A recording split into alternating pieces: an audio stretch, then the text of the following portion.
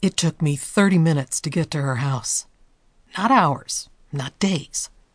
She lived 30 minutes from my house. 30 frickin' minutes!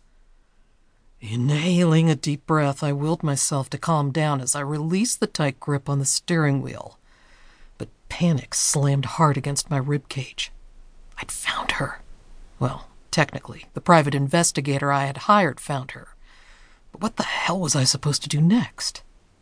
I'd played out the scenario in my head while I drove. Knock on the door.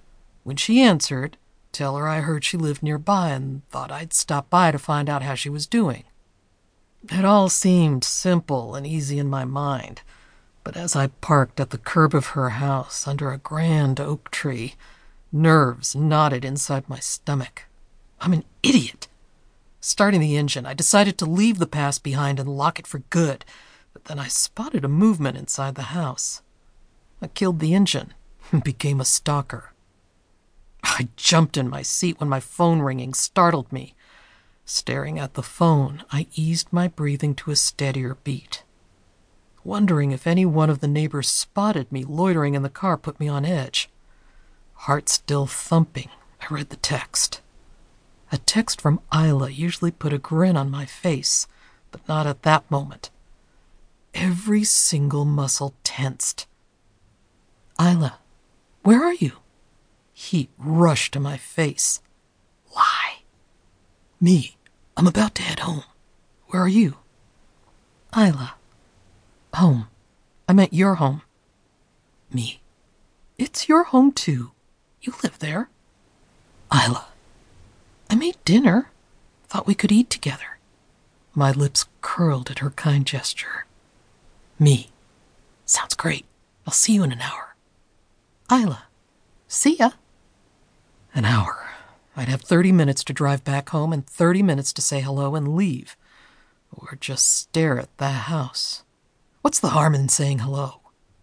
Placing my hand on the door handle, I tugged a little, but my planted legs refused to budge as my heart hammered faster with every effort I made to get out of the car.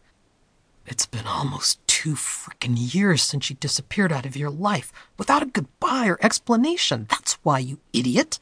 5 minutes rolled by. 10, 15, 20. I had to go soon. Clenching my teeth, I shoved myself out of the car and forced my feet to the front door before I chickened out again. As I passed by the window, I caught a glimpse of Shelley. Unclear, but definitely her. Her back was toward me, but I remembered her face perfectly. How could I ever forget my first love, my first heartbreak? That woman had made my heart expand to the fullest, only to burst it with her lies. Her blonde hair, shorter than before, zapped me back to our past, and my heart raced as I remembered all the good and bad we shared. And the scent of the perfume she had worn every day. Poison, how fitting, whiffed through my nostrils and pulled up old memories. The pain of her absence started to chip away the wall I had built and started to crawl into my heart. She bent out of my line of sight. The sun dipping to end the day reflected on the window and blinded me.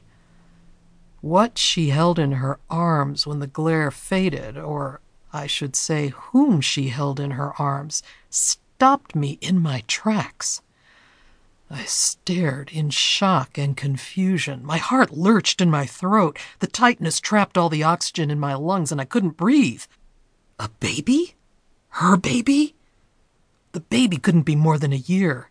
Doing the math, 10 months of pregnancy plus a year or less for the baby's age equaled 2 years.